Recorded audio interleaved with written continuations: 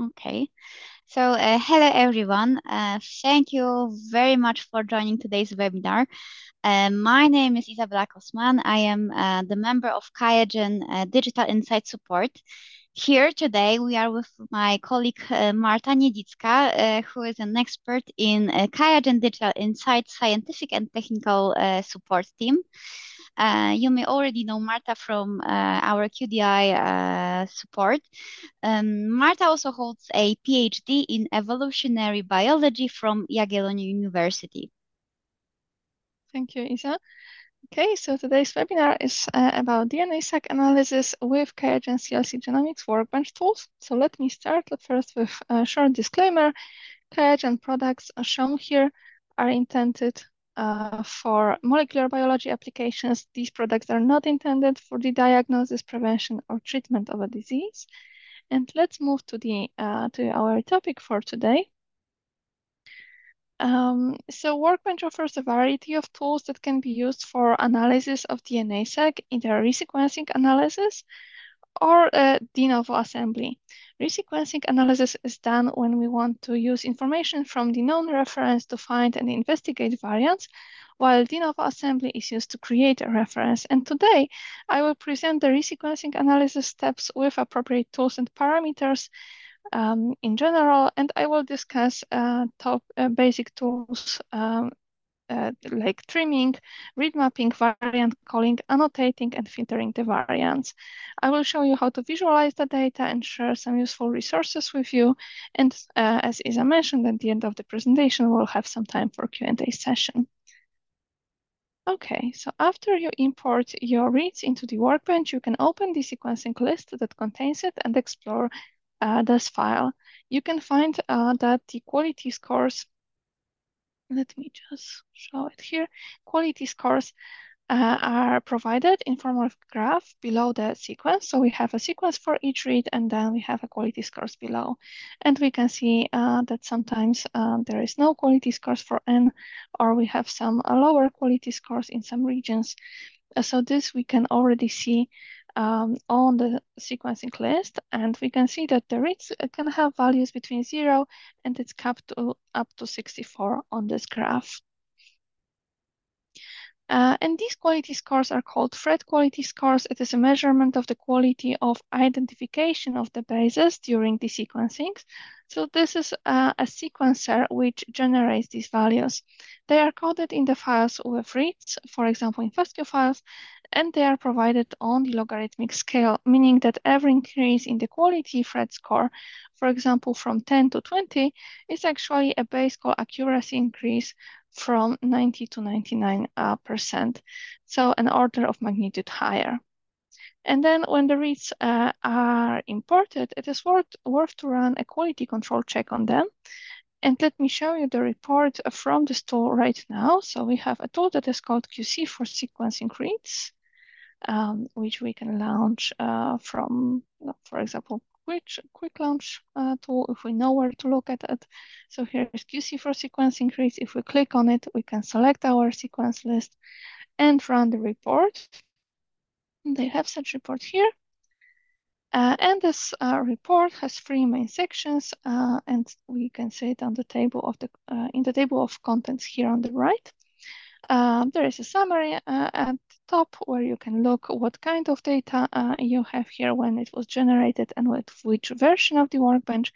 And then we have the actual QC for sequencing reads report. So in first section, you can first see the length distribution of your reads. And here you may see sometimes graph like this, that most of the reads is around one particular value, but you have some shorter reads. If there was a trimming done on the sequencer, if there was no trimming performed on the sequencer machine, you will see just one block, one bar here, because all reads are of exactly same sequence length. Then we have a graph with GC content, and here we can check that GC content distribution is within our expectations based on the genome we use for the analysis, and if there are any additional peaks that could indicate contaminants in our data set. We have information about ambiguous base content. That will happen also only if this option is available in sequencer settings, and end presence depends if the sequencer actually outputs this ambiguous nucleotides, and quality distribution. So here we can look at our quality Phred scores on x-axis, and we can look how broad or narrow our distribution of quality scores is, and what is the average of it. Then we can look a little bit more into pair-based analysis. So we have the coverage information, which can drop if there is an even length of the reads.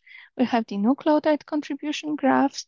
And here we can check a lot of information about possible adapters presence, common sequence, like in this example, some homopolymers maybe, homopolymer tails. And in general, here is the place that we can check if the structure of the read is as expected for our data. And you can also see nucleotide contribution for R1 and R2. And then we have, again, a GC content graph for the read. So we can see if there is any bias regarding GC content in our fragments, and ambiguous base content as well. And you may also be careful to check always the y-axis here, because as you can see, the range here is dynamic. So sometimes there might be something that looks like a huge peak, but actually when we look at the value at the top of our graph, it is not, not any actual peak that we should worry about. So we can always click twice on the graph to open it in a separate window. And here we can change the maximum and minimum of the axis range. So if I change this one to 100%, I won't see actually anything, or some small peaks maybe here at the bottom. So that may help you estimate if you really should worry about something or not. Then we have a quality distribution graph, which you can quite often see that there is some drop in quality at the end of your reads, especially in R2 on Illumina. And at the end, we have the overrepresentation analysis, where we can check the most overrepresented MERS, homopolymers, short sequences, and we can take a look again if there is anything that should worry us. Again, please be careful regarding the y-axis. And at the very end, we can take a look at the sequence and application information, and we can use the information from this graph together with the information from all other parts of the report, so we can infer what kind of an issue is observed if there is actually some issues that we didn't anticipate in our data. And if we need more information, duplicated sequences will be provided also in the supplementary report if we need more information.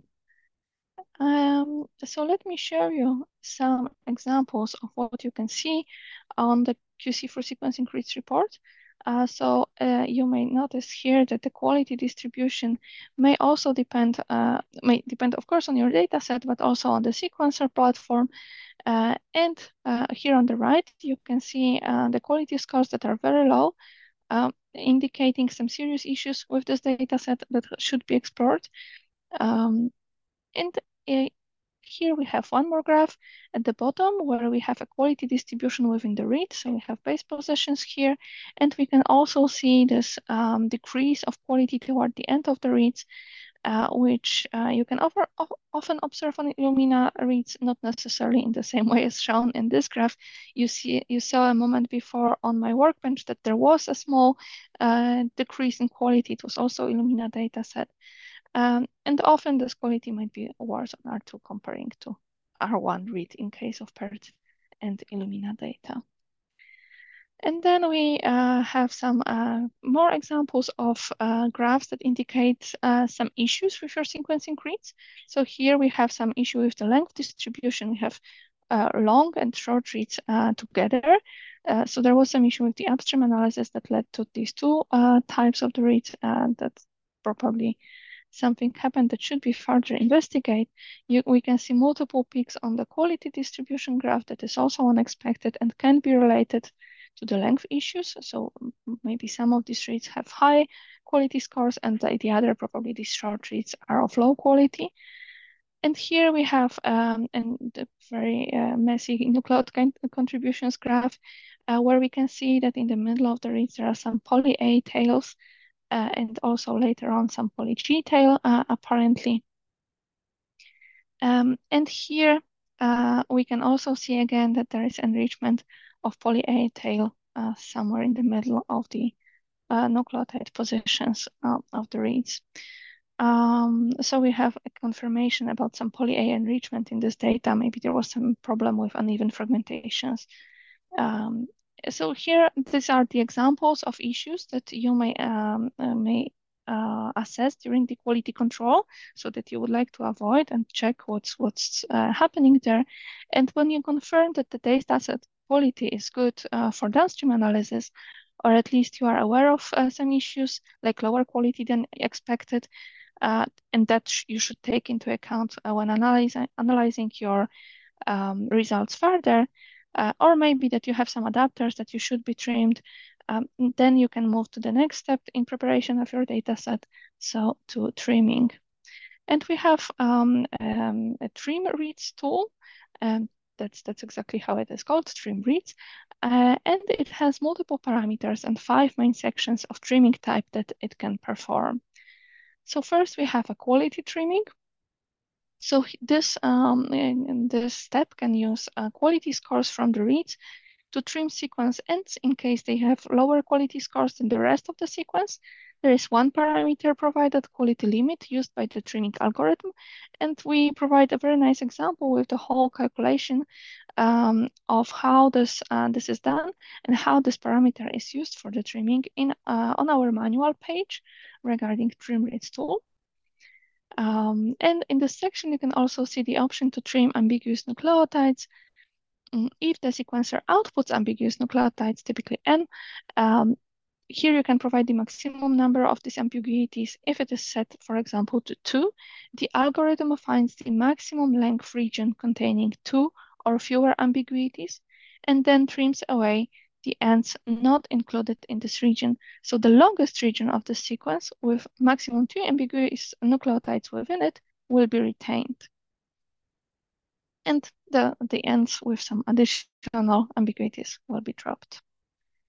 Then we have the adapter trimming section, which includes 2 options: automatic read-through adapter trimming option for paired reads, and this option will find the adapters present on paired reads, and trimming based on trim adapter list. So you can provide a list of specific adapters for your data and use it for trimming. And you can see here that I provided some trim adapter list, and I have a preview of on a small subset if any of these adapters were detected. And then we have a homopolymer trimming. That removes homopolymers from 5' end or 3' end. The most commonly used option would be from 3' end of the read. And you can also select which type of homopolymers you would like to remove from your data. Then we have sequence trimming. This option helps to remove fixed number of bases, and we can also trim to fixed length. So here first we can remove fixed number of bases from selected side of the read, and here we can remove bases until the read is of the fixed length from the, and again we can decide which end of the sequence we want to trim. So for example, if you want to have reads of maximum length of 50 base pairs, we can do this at this step of trimming. And then finally, we have sequence filtering option. So this is the option that allows you to discard too short or too long reads, respectively below or above the specified threshold.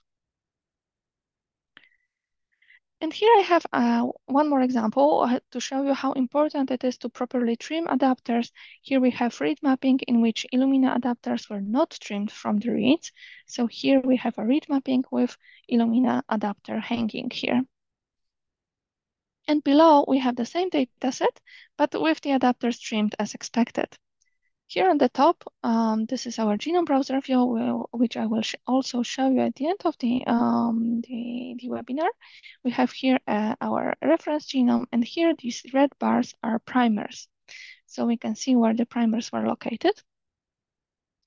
And here we have variants that were detected during the variant detection step.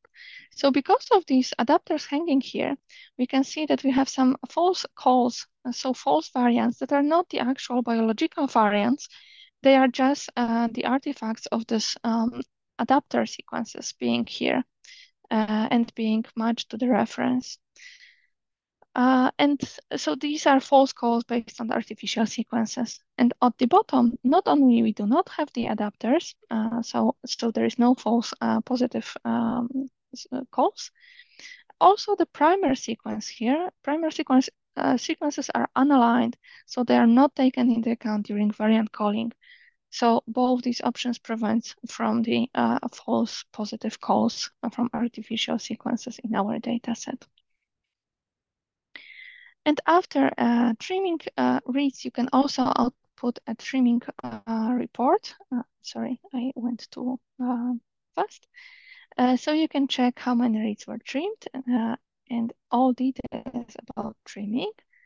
So here I should have this. Yeah, here I have trim reads report. And this trim reads contains the summary of the number of reads that were inputted, their average length, the amount of the sequence that were trimmed, how many reads were retained after trimming, percentage of reads trimmed, and also the average length after the trim. Then we can look at the graphs of the read length before and after trimming. And below that, we have a very detailed trim results. So we can check on each step of the trimming how many reads were trimmed, if there were any adapters found, and so on. So we can take a look in detail how our trimming went. Additionally, you can also run again the QC for sequencing reads on the trimmed reads and investigate again if the structure of these reads matches your expectations after trimming. And we also have a prepared template workflow that contains both of the tools that I just described, QC for sequencing reads and trim reads tool. And template workflow is available in the toolbox to help you perform the QC and trimming, and you can further customize it, but it allows you to have a starting point available for you. So this is here under template workflows. Here in the top of your toolbox, you can see preparing raw data folder. If you click on it, you have prepare raw data workflow here. So you can right click on it and open copy of the workflow and customize it further, provide the trim adapter list, or you can just run it from the toolbox and use it for the analysis. Okay, and after our data is prepared, we can go to the downstream analysis, map our reads, improve the read mapping, refine it. So first we want to map the reads to the reference. So we would like to locate where our reads are coming from. Here we have an example how it looks like. We have a reference genome on the right. We have a collection of our reads. And the read mapping is the process in which we align these reads to the reference genome using a special read mapper algorithms that have multiple parameters that should be considered when running it. So let us move to the parameters available in our map reads to reference tool. And it has multiple options, as you can see. Let's start with the read alignment options. You can see that there is this overview, and it starts with the match score. So match score is the score that is assigned to the position when the nucleotide is in a read matches the nucleotide in the reference genome. And also we have a mismatch code, so that will be a penalty when the nucleotide doesn't match the nucleotide in the reference. I will show this in a moment. So here we have an example of such situations. We have two sequences aligned to each other. We have a match score here, so +1 for each match and -2 for each mismatch. And we can also see that we have two gap coast models provided in the options. So linear gap coast model favors small fragmented gaps, and affine gap coast model that favors long continuous gaps, which is more commonly used. And if we go to the workbench, we will see that they have different parameters, and to ensure that they are actual modeling this either favoring long continuous gaps or smaller fragmented gaps. And the read mapper will try to minimize the penalty for gaps or for mismatches as well. And gap cost model and parameters control how the gaps in the read mapping are penalized. So adjusting these cost parameters above can improve the mapping quality, especially when the read error rate is high, or if the reference is expected to differ significantly from the sequenced organism. So if you have such situation, you may want to adjust these costs appropriately to your specific situation. You can also start with the default parameters, then investigate your read mapping, and then try to find the more relevant options for you. You can see here the example how linear gap cost here is calculated differently than affine gap cost because of this difference in the parameters that they have, and how this will affect the overall alignment score. So we can see which alignment score is higher and less penalized by the parameters selected here. Here we have another example of all alignment with affine gap cost. So these vertical bars show the matches. We have some gaps here, mismatches, and we can also take a look how this alignment score is calculated here. And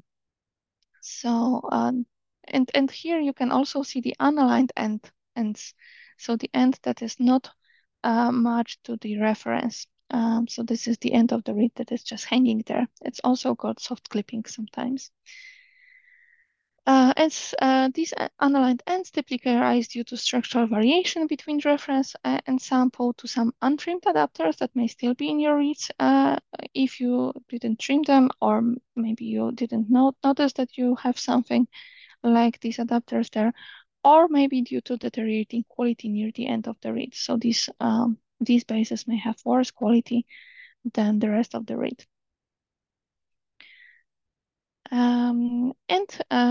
After these reads are optimally aligned with the maximalized alignment score, the next set of parameters is taken into account. So here we have a filtering process that determines whether the match is good enough for the read to be included in the output. So the filtering uses two parameters, length fraction and a similarity fraction, and similarity fraction relates to the length fraction. So these two parameters should be discussed together. Length fraction tells us the minimum percentage of total alignment length that must match between reference sequence and the read. So we have here, for example, a length fraction of 0.5, meaning that at least half of the alignment must match the reference sequence before the read is included in the mapping.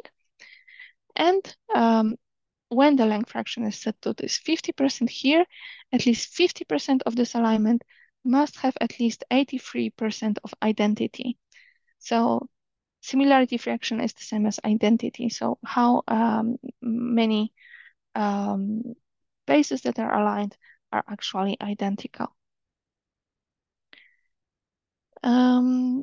And again, let's go to this read alignments. So we went through these first options. The next option that is here is global alignment option.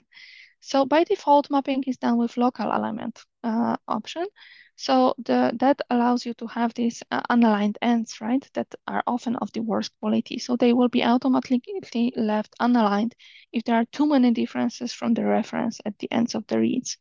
And for many sequencing platforms, as the quality of the base drops along the read, the local alignment approach is desirable. So this is the most commonly used option.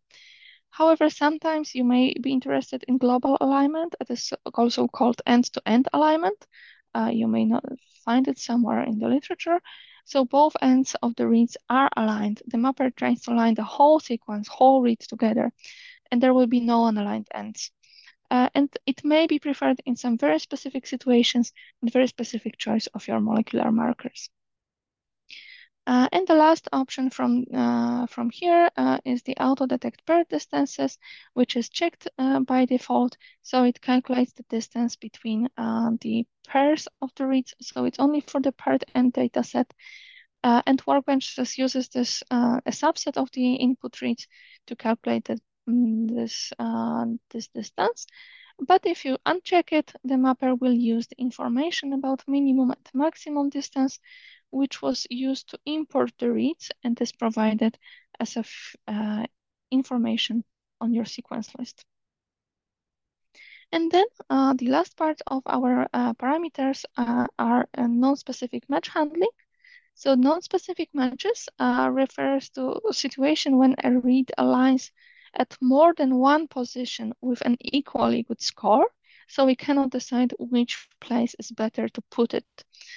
So in this case, you have two options. We can either ignore these reads, so they will be not included in the mapping, or they can be randomly placed in one of the positions that they match to. And here we have an example of such situation.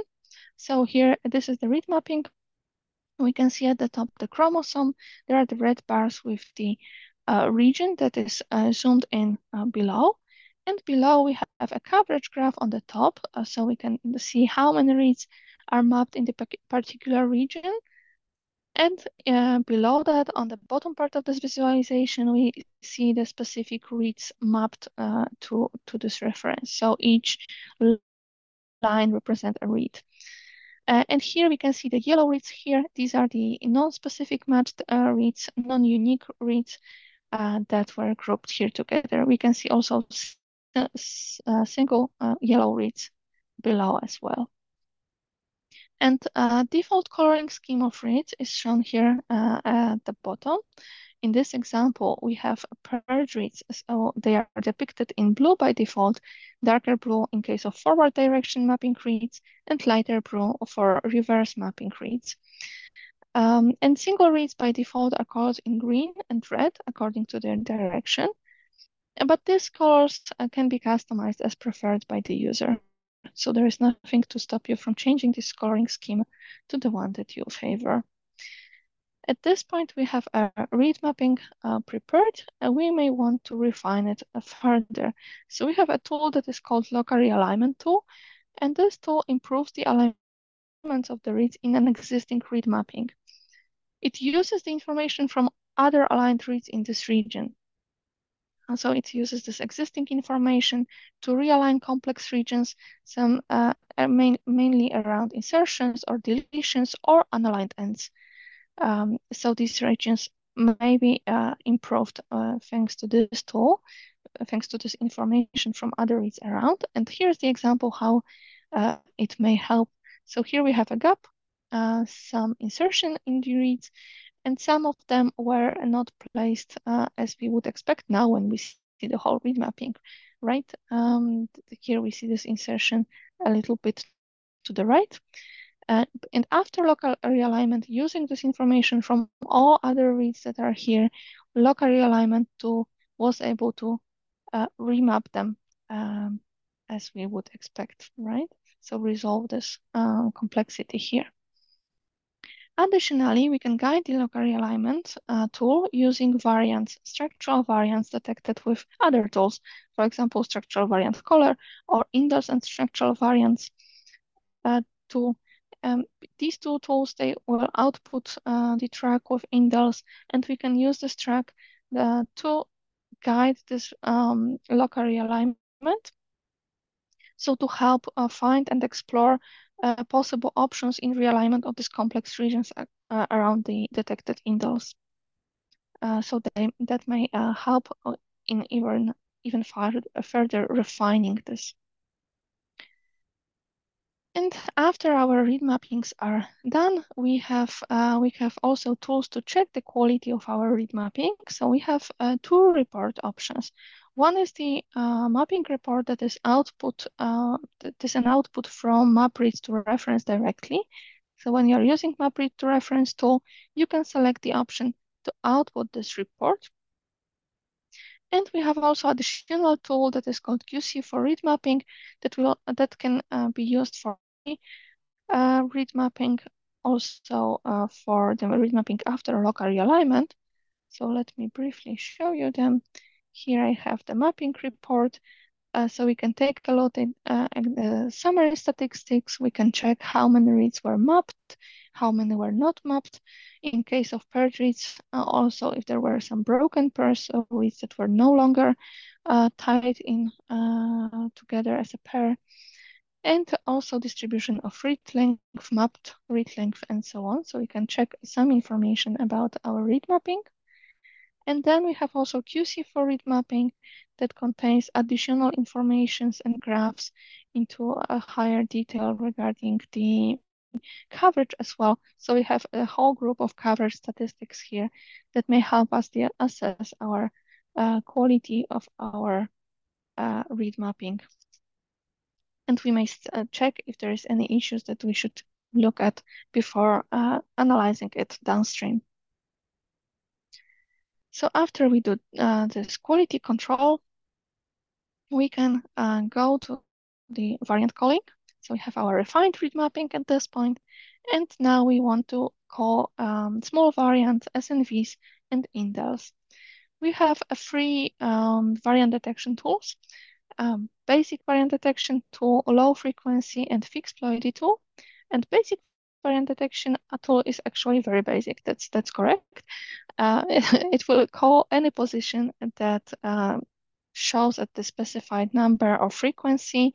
So it doesn't have any model to correct for sequencing errors. It will just detect anything that is in these reads. So we suggest to use this only for exploratory read mapping applications, not for any actual variant calling application, just to take a look what you have in your read mapping to easily display everything that there is that doesn't match to the reference that it may help you with. But for actual variant calling that you would like to perform and then stream, you will use one of these two tools, either fixed ploidy variant detection or low frequency variant detection tool. So fixed ploidy variant detection tool is used for germline variants, and we should know the ploidy of the sample that we want to analyze. Low frequency variant detection can be used for germline and somatic variants and can be used for a sample with unknown or with mixed ploidy. And these two tools have different models because they have different functionalities. In case of fixed ploidy variant, it has, of course, a model for the sequencing errors. So the model that specifies the probabilities of having a certain base in the read, but calling actually a different base. So that will estimate this error model first and then call the variants. And there is also a model for the possible site types depend on the ploidy parameter. So if we have a diploid organism, it will expect only 2 alleles per site, and the site types will be equivalent to this assumption. And because of this, it has 2 parameters, ploidy of the analyzed sample. So this is something we should know and provide to this tool, and required variant probability. So the minimum probability value of the variant site, not of the variant site that is required for the variant to be called. So how good the evidence has to be for this particular site to report a variant. And the low frequency variant detection model uses the same model for the sequencing errors and has additional multinomial models to determine the presence of different alleles at given sites. And if it's if the nucleotide observed in the reads are due to sequencing errors, or if they are significantly better explained by the presence of one or more alleles, right? There is no ploidy assumption here. And it has one parameter, required significance. So this is a cutoff value for statistical tests for the variant not being due to sequencing errors. So the lower you set the cutoff of this parameter, so the lower is the required significance, the fewer variants will be called, because this is a threshold for the statistical test. So depending on your analysis, what you want to detect, you will select one of these 2 variant detection tools. And then they have a lot of filters, additional filters that are common for both of these tools. general filters, including masking, so you may perform variant detection only in specific regions. You can apply read filters, so which reads or regions should be considered. For example, you can ignore broken reads, you can ignore non-specific matches. So even though you, for example, placed your non-specific matches on the read mapping, you can still ignore it for variant calling. And then we have a coverage and count values, so some minimum requirements for the variant to be called. And then the next section is noise filters. So these are the filters that are used to reduce filter variance that can be a result of systematic errors or biases coming from sequencing protocols or sample preparation steps. So we have a quality filters to remove, ignore the reads where they have a lower quality that we expect. We have direction and position filters to remove variants that are likely arising from amplification-induced bias and errors. So here it will depend on your sample preparation steps, and also technology-specific filters to remove insertions and deletions that are likely due to pyro-like errors in homopolymer regions. And our output is the variant track, and the variant track can be shown in the variant in the table view like here. And this lists all our variants that were detected and all quality parameters and additional information about variants that we may want to look at to investigate our variants. And here I have, where do I have it? Here I have variants. So this is a track list, and I can switch to the table view using this option here at the bottom. So we have a small icons here that allows us to change the view. So I clicked on the second from the left to display a table. And here I can see my variants. Please note that in case we have a heterozygous call or more than one allele detected in the place, our workbench will show you each allele in a separate row. So here we can see that it's the same chromosome, the same region, and we have here at the bottom reference A and allele A. So that's the reference allele. And above that, we have A to G. So the allele that was detected here is a G. That's a heterozygous site. So it's displayed in two rows. And here you can have the information about the count, coverage, frequency, count for reverse and forward reads in this case, average quality of the reads here, qual values, base Q-rank sum, and other parameters that you can use to filter your variants to explore and investigate the quality as well.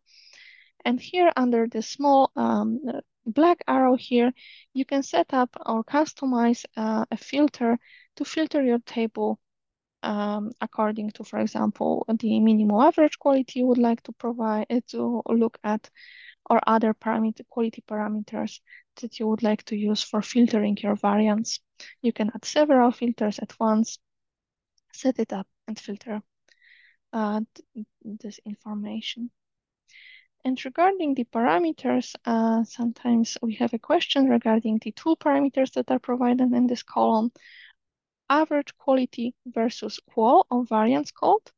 So the average quality is the mean of the quality of the nucleotide base call. So that's a probability of incorrect base calls in the read supporting the variant.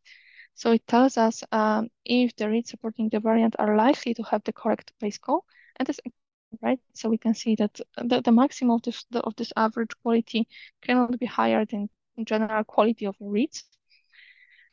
And the qual is a variant call accuracy parameter. So it tells us the confidence of the variant being present in the sample. So both these values are logarithmically linked to error probabilities. So we interpret the values in a similar way.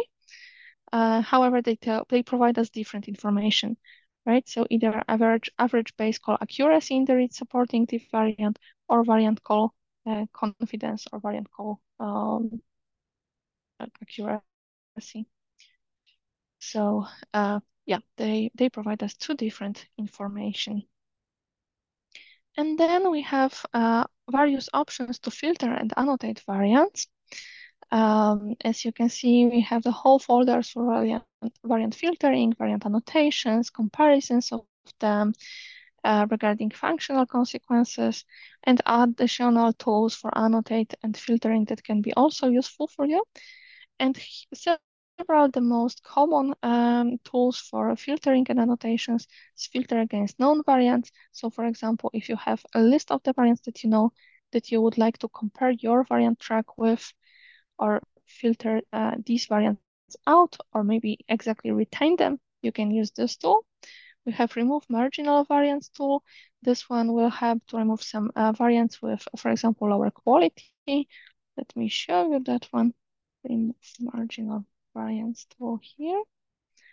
Yeah, so we can provide a variant track as an input, and we can select any of these options that we would like to use for filtering and provide, for example, minimum frequency, average base quality, and so on. Then we have tools like filter based on overlap. So for example, if we want to filter only variants that are located within, for example, genes or any other regions of interest. Filter on custom criteria is the same option as I showed you that you can filter the table with, but this one can be used automatically in the workflow. So instead of you setting up the filtering of the table every time you want to look at the variant track, you may make it a part of your workflow and filter in the same way every time without changing anything. You can annotate your variants from non-variants as well. So you can use, for example, dbSNP um, or any other resource as a source of annotations. So we can import the VCF with known variants and some annotations and use it for annotation within the workbench. You can annotate with overlap information, again, for example, gene annotation. And you can use tools like amino acid changes to check for the functional consequences of your variants, or other tools that we offer depending on your exact needs for the further annotation, and also what is possible for your reference, what resources exist for your analysis. And we have a template workflow. So this is a good starting point for customization and maybe for also getting familiar with workflows and our tools. In this case, you can see, for example, let me close this. In the toolbox here, apart from this preparing raw data folder, we have also basic workflow designs folder here.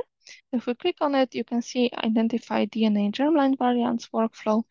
And this is also a basic workflow designs that shows you how to combine all these tools I mentioned today, from trim reads, map reads to reference, local realignment with the guidance from structural variants. Here we have fixed body variant detection tool selected because it's for germline variants, and also some filters applied here. So you can also take a look how to add filtering steps to your workflow. So you can modify this workflow or just use it as a starting point for create your own pipeline to not select all of these tools separately each time, but to have a whole pipeline that you can run together. And the additional template workflows are part of our plugins. So each plugin typically has some specific workflows that you can use to start your analysis with.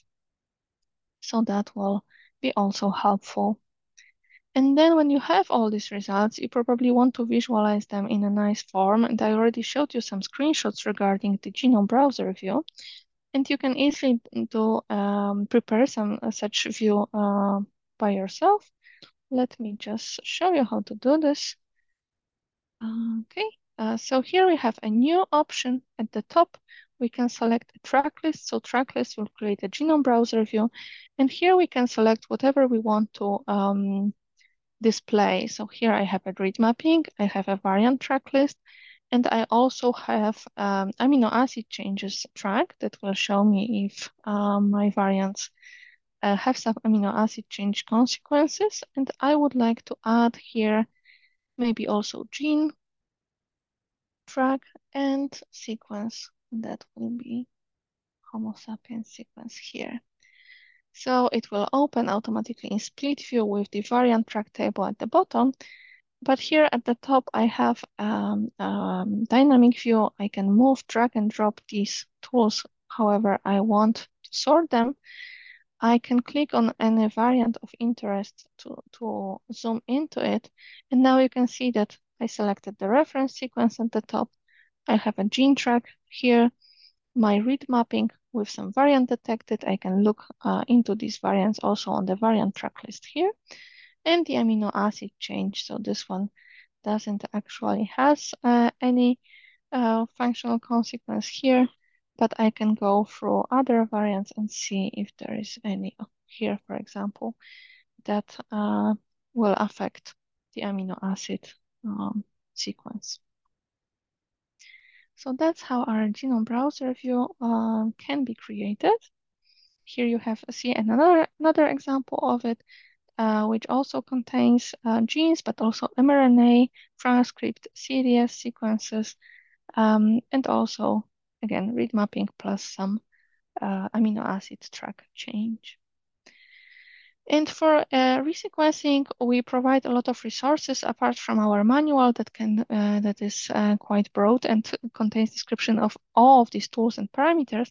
We have an FAQ page that describes all tools that I told you about today and how you can connect them into the resequencing analysis on our FAQ page. We have tutorials that also include tutorials about resequencing analysis and white papers and application notes. And all these tools are also available from our workbenches. So you can click on the help button or contact support button here, and you will is here on the top right, and you can see all these resources, and you can go directly to them and look for whatever you need here.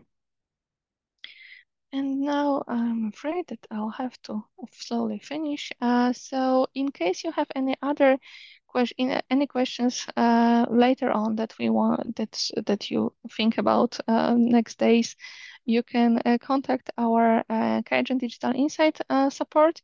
You can contact us via our email, ts-bioinformatics@qiagen.com, one of our toll-free numbers, or you can chat with us on our digitalinsights.qiagen.com page. So you are welcome to use any of these options to contact us in case of any questions. I would like also to mention that we are planning other upcoming webinars, so please keep an eye on our website to see if there is anything that catches your eye. And thank you for your attention. All right. Thank you, Marta, for this great presentation. Right now, we can start our Q&A session. We have already some questions. The first question is regarding your presentation. It was during the quality control slide for data before trimming. So the user here is asking if we could explain why there are homopolymers at the end of the diagrams. Well, if this is a question about this particular graph that I showed, then I don't know why it happened in that place. I think that there was an issue with fragmentation, and that also can lead to these long tails there. It may depend on the dataset type. So in some datasets, it is normal to see homopolymer ends. In RNA-seq, it would be quite normal to get it. As far as I remember, older Illumina machines had a tendency to produce poly-G signal if there was the too short fragments. But I don't exactly remember. I think it was poly-G.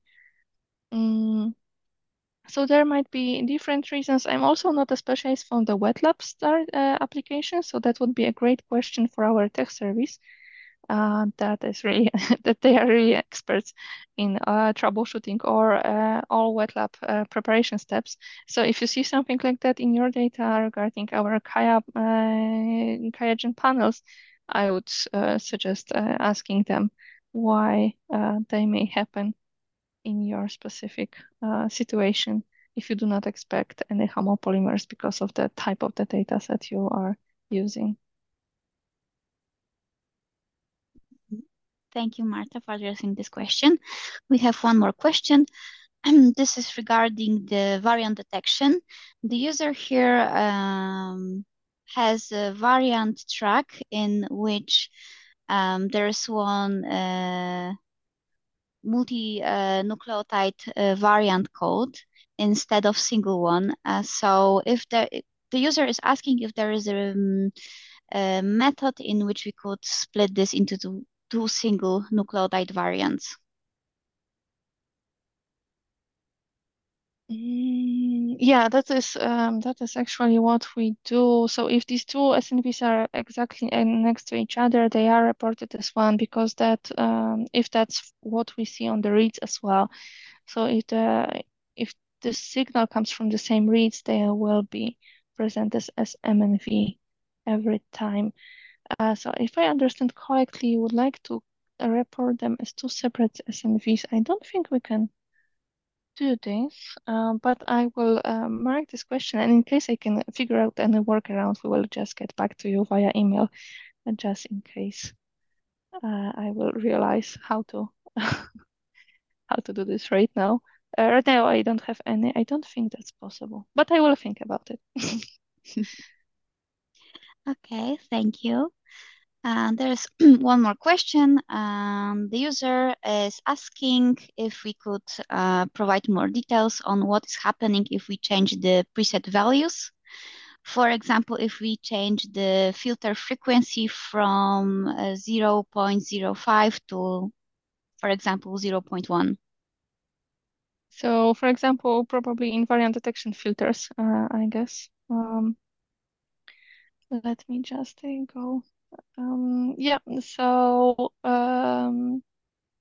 these are filters that are already a part of the variant detection tool. So when you output the variant track, you will not see anything that will that has values below the specified threshold. So that is described as absolute requirements. You will just not see anything that is below this. But if you filter your variant track afterwards and you want to filter with a variant frequency like that, it will also just look at the number provided in the variant track, right? So you will see that the table is filtered out, but you can just save the filtering as a new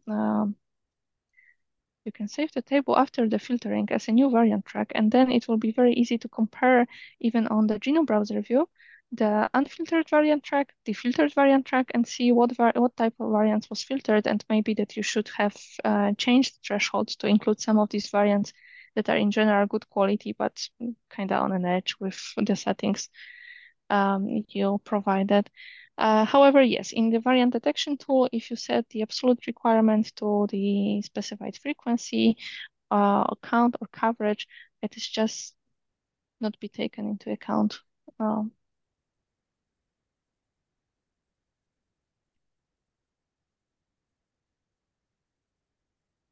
Okay, thank you. We have one more question.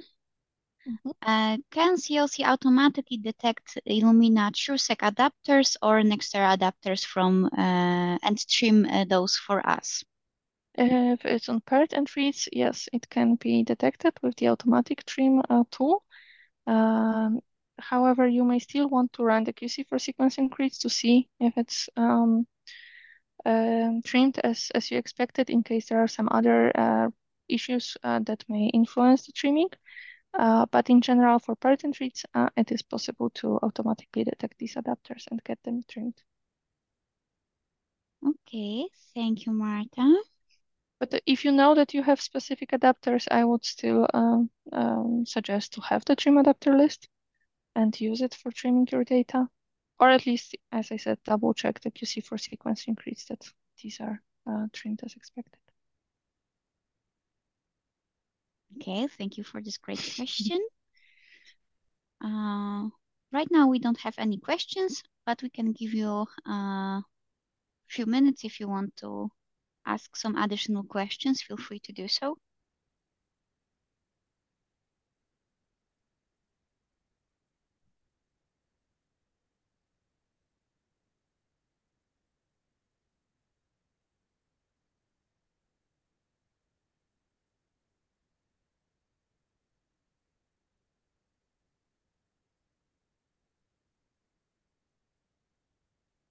Okay, I don't see anything popping up. So I guess we can stop the Q&A session right now. If you have any remaining questions, feel free to contact us via email, phone, or chat, or even the contact form Marta has previously shown you in the workbench. Oh, thank you, Marta, for showing contact details. I will then stop the recording of this webinar. The recording will be provided